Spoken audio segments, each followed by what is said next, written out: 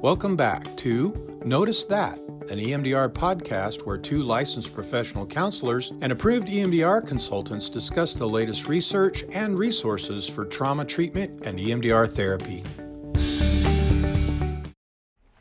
Hey guys, welcome back to Notice That, an EMDR podcast.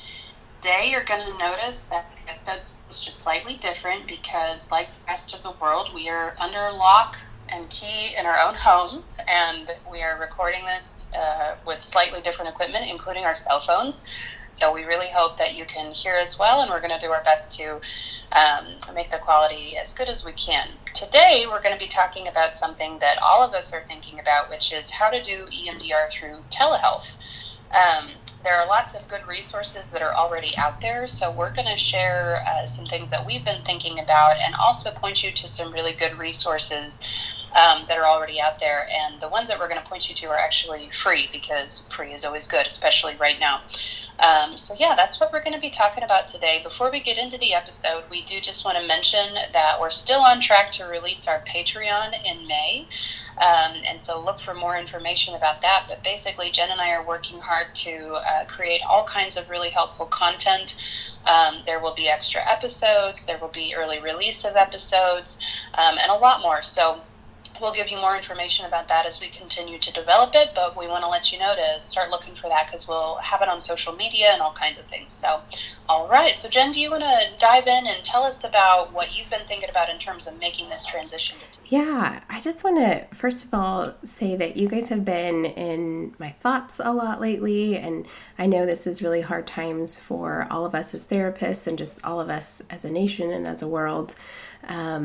And so the more I think we can reach out and support one another throughout this process, the better.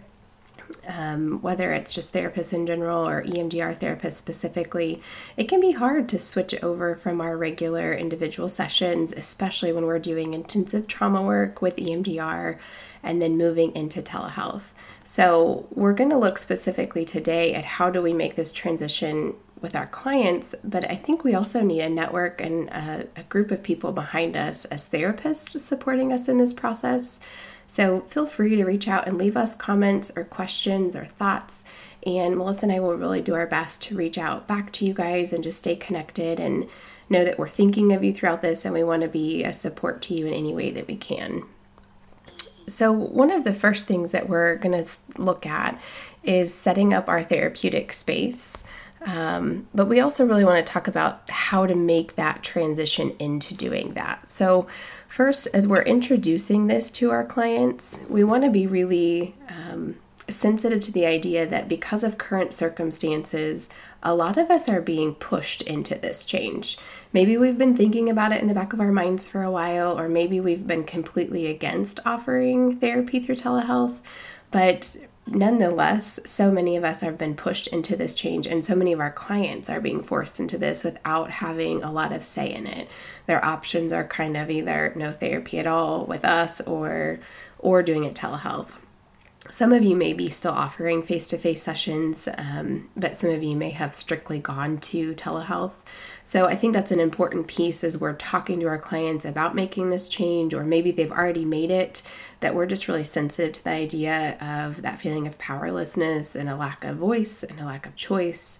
And not that we can change that for them necessarily, but to acknowledge it and to connect with them in that feeling. So letting them know that we maybe share in that feeling to some degree, and just have that connection through this process where they don't feel so alone. And they can relate to us and how we feel kind of maybe fumbling through the process ourselves.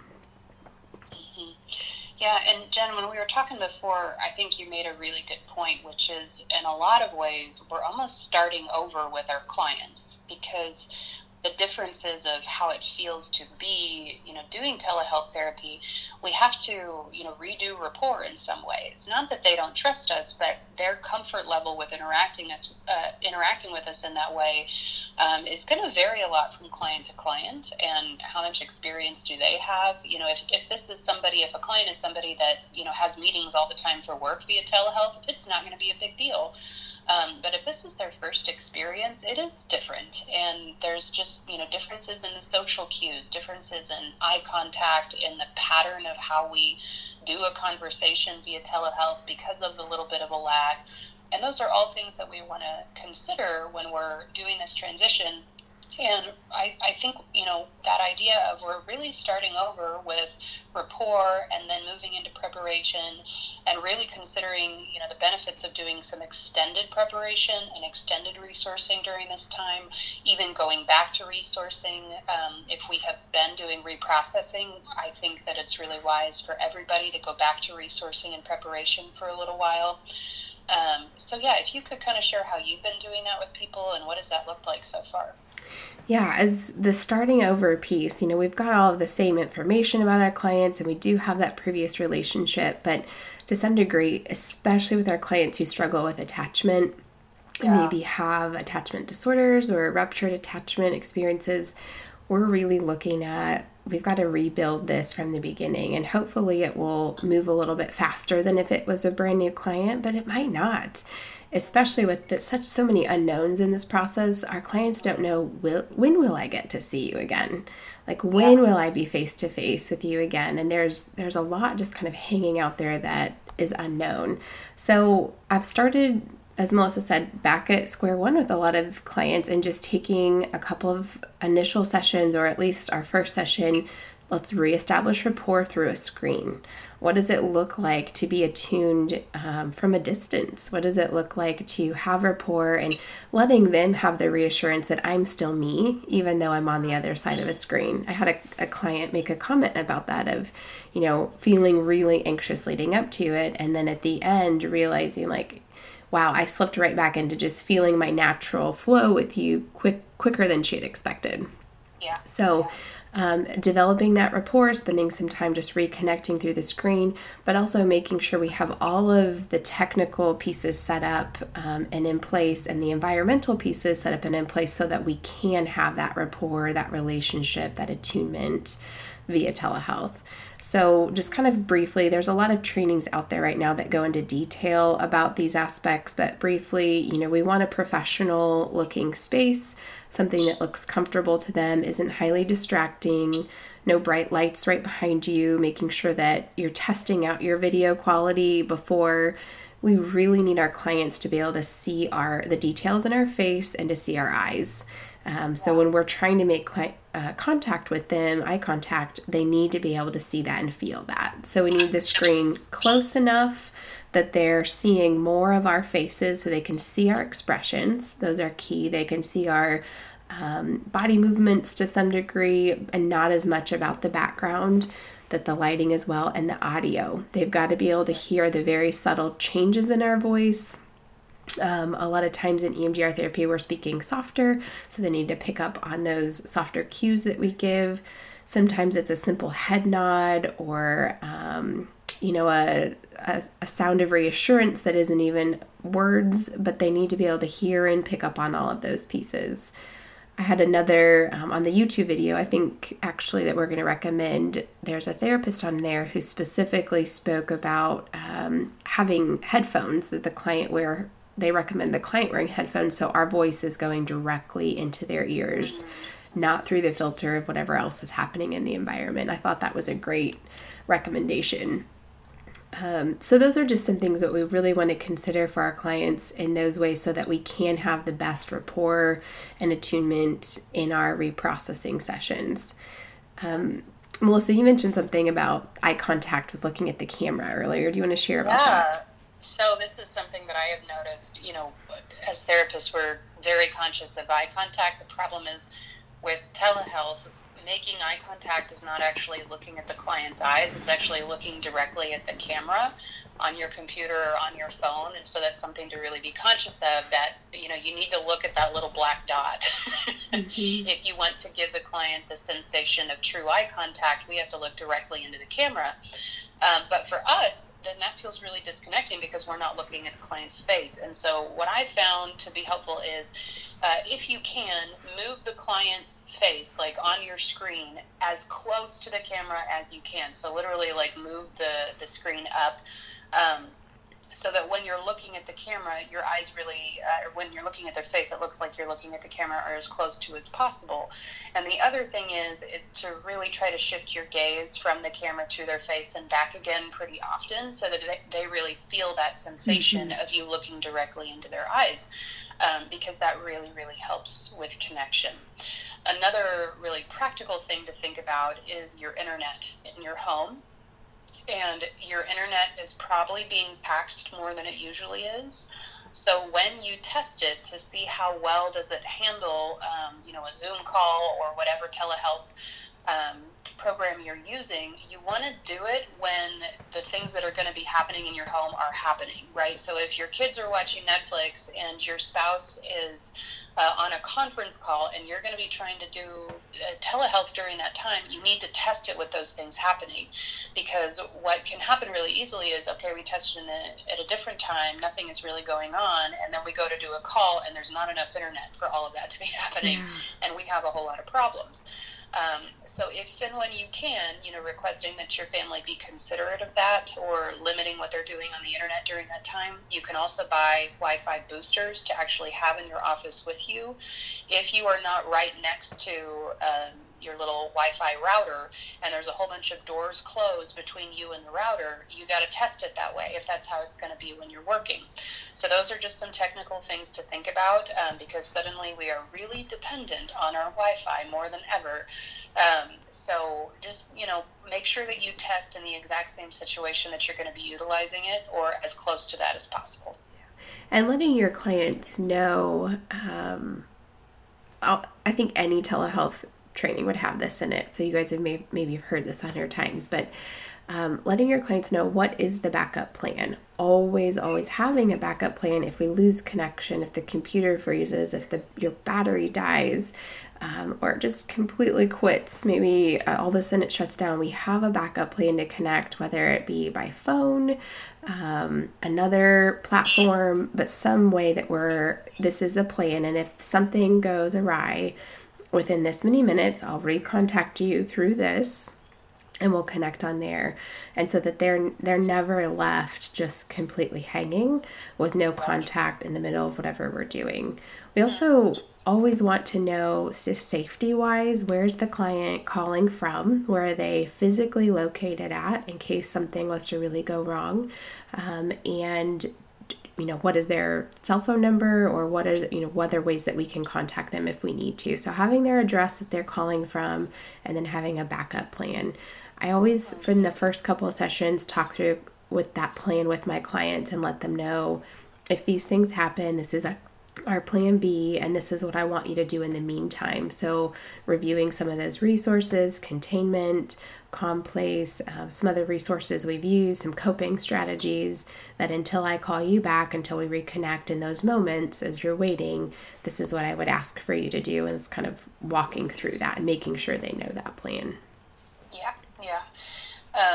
And, I think a lot of you guys have heard this, but it bears saying, is that right now, as long as our country is considered in a state of emergency, the HIPAA rules have changed and are much, much looser than they used to be. So now that will change back as soon as we are out of a state of emergency. So that's something to also let your clients know, that right now we can call them and have a session on the phone or through FaceTime. FaceTime is a great option, because those HIPAA rules are much more relaxed. But that will not be sustainable long term. So that's something that you want to communicate to your clients, if they're getting used to one platform, that will have to shift eventually if they continue to do telehealth. And we all need to be staying updated about what the HIPAA rules are, because this is kind of new to all of this. But right now they're much more relaxed, and that does mean we can be doing phone sessions, FaceTime, etc. So kind of moving through the regular standard protocol and how we might consider that as we're shifting into telehealth. So we're redeveloping rapport. We don't have to do a lot of other history taking. The only other history piece would be an update on how is all of this affecting their lives now. And maybe there's a shift in our treatment plan with our clients. Maybe we're not jumping right back into the treatment plan we had before and targeting something from childhood if they've just been laid off from their job and, they don't have the money to pay for their rent. And that is their new crisis. So we're going to want to reconsider what our previous treatment plan was, kind of reconceptualize our approach with them and collect anything new of how is this, crisis we're experiencing affecting them personally. Knowing for some people it will have very little impact and they're continuing to work and they're, just kind of shifting the way they're doing things. And for other people, it's been a devastating impact, whether it's health reasons or economic reasons. So checking in on that piece, we're going to make sure we're focusing on rapport and attunement as we talked about. And then moving into resourcing and really focusing on resourcing through telehealth. So making sure they still have a strong concept and grasp on the resources they've done previously. But now if we're looking at moving forward with EMDR, it's really helpful to try resourcing through telehealth first with our clients. Let that be their first exposure to bilateral instead of a trauma processing. And it gives us an opportunity to see how they respond, them an opportunity to experience it, and us both to kind of determine what adjustments do we need to make. Do we need to try a different form of bilateral just to see what works best for them? Yeah, so, moving into how are we doing bilateral through telehealth, I think, one option that is a really good option for almost every client is tapping, like them tapping on themselves. So either the butterfly hug where they have their arms crossed over their chest or through knee tapping. The one thing I'll say that I think is really helpful is if we act as their metronome, meaning that we tap along with them in a way that they can hear.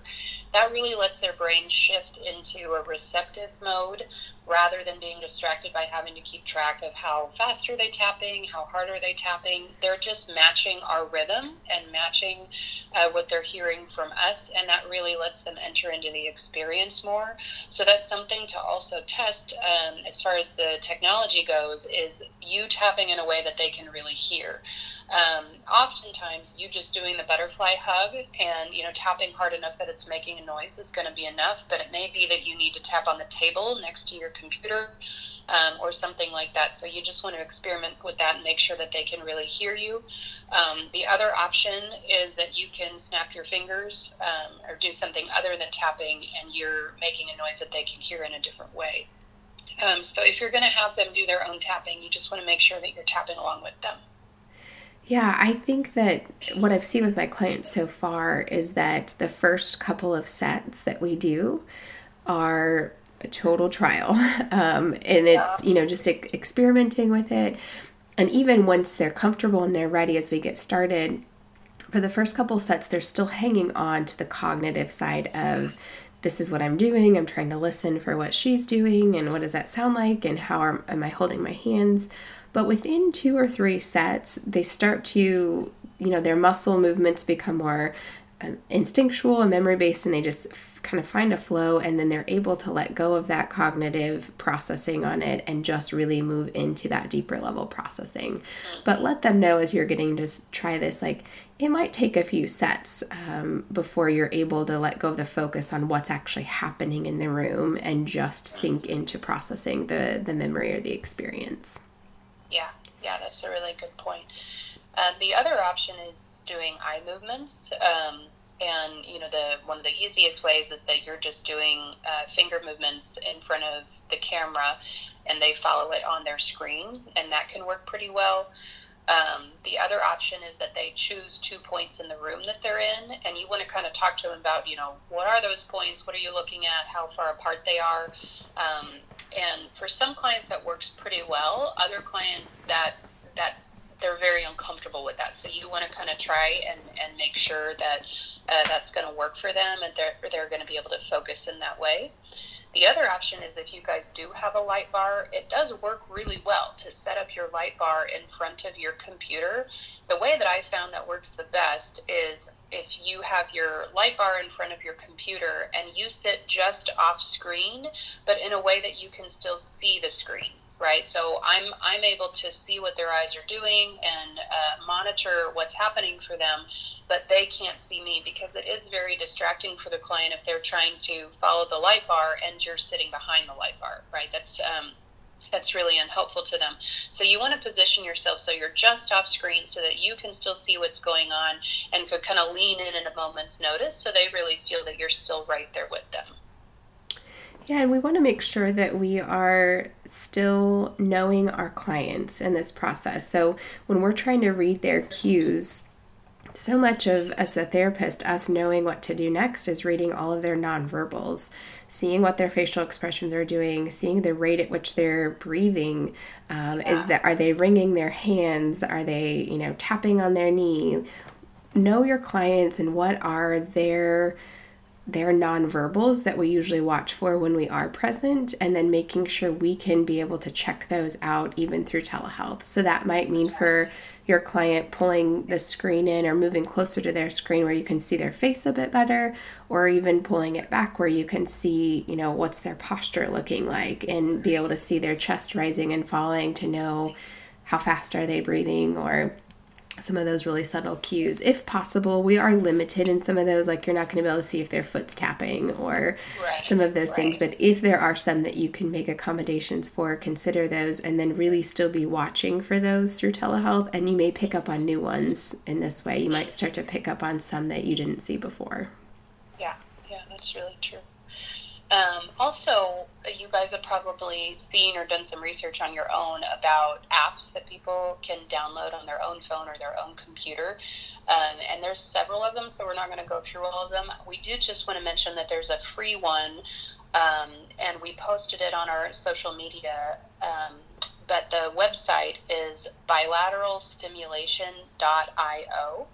And this is a very simple app. It has, a colored dot that moves across the screen, but it gives you remote control of what's happening on the client screen, which is very, very helpful. A lot of the other apps, it's the client that's having to control it. So the reason why I like this one, especially considering that it's free, is that it connects your computer, your phone to what's happening on their screen, and lets you have control over the speed and, really kind of stay in tune with what's going on. So that's a really good option for an app, bilateralstimulation.io. So my preference in this process has been to, once I do some resourcing and experience that with the clients through telehealth, to move into a low impact target. We've talked about this before, and depending on who you were trained by, you may or may not have been trained to start your therapy in this way. But if we can choose a small target to be their first reprocessing via telehealth, that gives us a lot of information and it helps the client to develop a comfort and a confidence in the process too. So even if they have already done low impact targets and you've worked through multiple, targets, big targets, and you're ready to move forward, I still recommend a more cautious approach where we say, let's go back and choose another lower impact target. It doesn't have to be completely random, but it could be still in your in the network you're working on. It could still be part of the treatment plan that you're doing, but maybe not one that's a 9 or a 10. Maybe one that's a 4, a 5, even down to a 3, where they can just experience it and get the benefits from it without having to have the intensity through telehealth. And you can kind of judge, how do we pace our work in this and how are they going to respond? So it's not a requirement by any means for anyone, but I think it's a great consideration in just looking at how do we set this up for them to be the most successful and comfortable in the process. Well, and something that, as we're doing consultation calls and talking to people, that I've been encouraging everybody to stay really aware of is, whether or not this has impacted your client yet, because we don't know what is going to happen within the next week, the next 2 weeks, the next month, we need to anticipate that there is at least a good possibility that this is going to get worse before it gets better. And so even though our clients are okay right now and they haven't been personally impacted right now, possibly, that doesn't mean that the next time we talk to them, their world has not shifted dramatically. Mm-hmm. So as you guys are selecting targets and making the decision whether or not to move into reprocessing with someone, we want to do our best to anticipate whether or not they're going to be able to handle the current stressors and the stress of reprocessing whatever we're choosing. And we need to remember that things are going to develop really rapidly. So today it might seem okay, but what about next week, right? So those are just some things to keep in mind. What I've been doing a lot of, and I think a lot of people are erring in this direction, is really moving back into extended resourcing with the majority of our clients. There's going to be some situations where we clinically decide it's appropriate to do reprocessing, but for a lot of people, I don't think I've had a couple of clients. The majority of my clients, they don't want to reprocess right now. Things feel so out of control and uncertain, and they feel triggered by what's going on. The vast majority of them, they want to break from reprocessing, and so we want to offer our clients that, but we also want to say there's really legitimate and important work that we can be doing in the midst of this, and that is creative extended resourcing. So things like a mastery skill is going to be really appropriate for almost everybody right now. A mastery skill that is going to be a good fit is anytime the client has faced a major challenge in their life and overcame it, right? Discovered some internal resources, some things about who they are, their personality that were a huge asset to them. And we install that experience and those internal resources they have that can be helpful to them during this challenge. Absolutely. I think the extended resourcing, I'm sure you guys are experiencing that, clients just wanting to stay and kind of let's just process what's going on.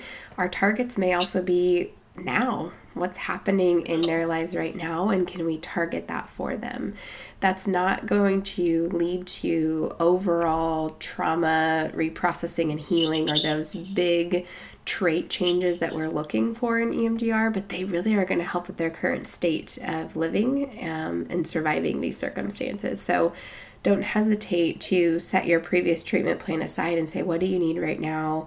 Could we target some of the things you've already been facing, or maybe things that are to come, some future template work? Maybe they have anxiety on conference calls on Zoom, and so we want to target helping them alleviate that because their job is requiring them to be on a conference call every single Monday through telehealth or through an online platform. So looking at what can help enhance their lives in the state that it's currently in, and how can we use EMDR in that way.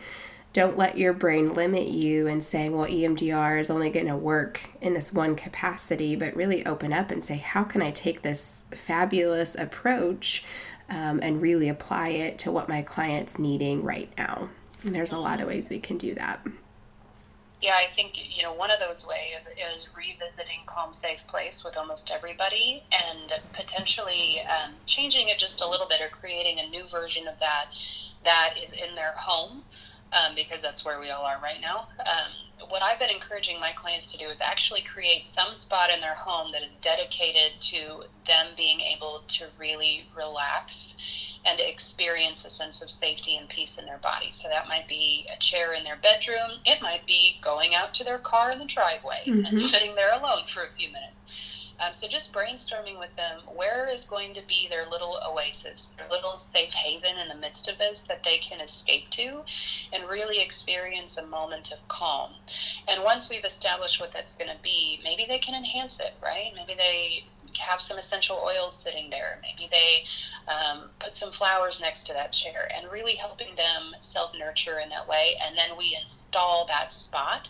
And it's really a beautiful thing if they can be sitting in that spot while we're doing that installation. But even them just thinking about it is going to be really, really beneficial. So I think everybody can benefit from an update on their Calm, Safe Place in a really specific way right now. That's a great point. So once we get through resourcing, low impact, we start moving into reprocessing if it's appropriate for your client.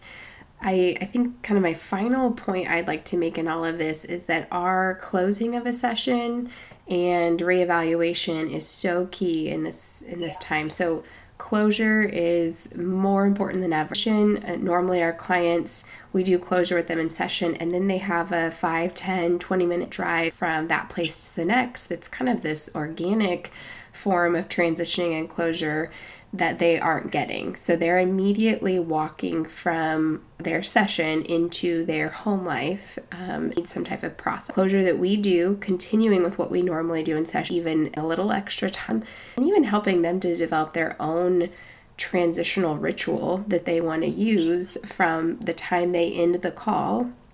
And maybe it's closing their eyes and doing a short meditation, or it's walking outside and walking around the block before going back into taking care of their children, whatever that might be, but kind of finding their own ritual that helps their brain and their body to know, I get to close that part of what I was doing and contain that and shift back over into my home life. Yeah, those are great points. So guys, we want to acknowledge that all of this is different if you're working with kids. Yeah. Things are super interesting right now. If you are seeing kiddos, and that same stuff applies in terms of going a lot slower, focusing more on resourcing, reestablishing rapport. But there's so much that is unique right now about working with kids via telehealth that we're going to do a separate episode on that. And try to release it pretty quick so that you guys have just more support in trying to figure all of that out, because there's a lot to consider there. The other thing that we wanted to let you guys know is to be watching EMDR, because they're offering a lot of free trainings right now just to help all of us make this transition and stay up to date with things that we need to be thinking about. So just check in there periodically and see what they're offering, because they're doing their best to put out some resources for all of us. Great. Thank you guys for tuning in today. We're going to just continue recording like this as much as we can, and hopefully continue to have content out there to help you guys stay up to date on what's going on and things to try. But also, if your workload has lightened a little bit, to help you fill some of that time and still feel connected with the EMDR community. Again, I just want to reiterate, send us messages, send us notes on Facebook, Instagram, our website. We love to hear from you guys.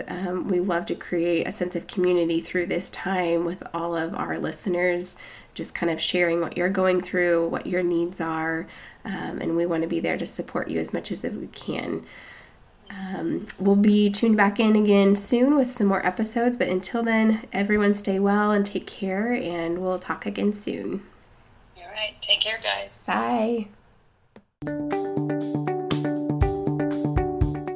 Thanks for listening to Notice That, an EMDR podcast. We hope something you've heard today will help you help your clients. Find our latest episode and more on our Facebook page or on our website, emdr-podcast.com. And don't forget to add us to your RSS feed or follow us on iTunes, Spotify, or Stitcher so that you don't miss an episode. Please email questions and comments to noticethat@emdr-podcast.com. From all of us here at Notice That, see you next time.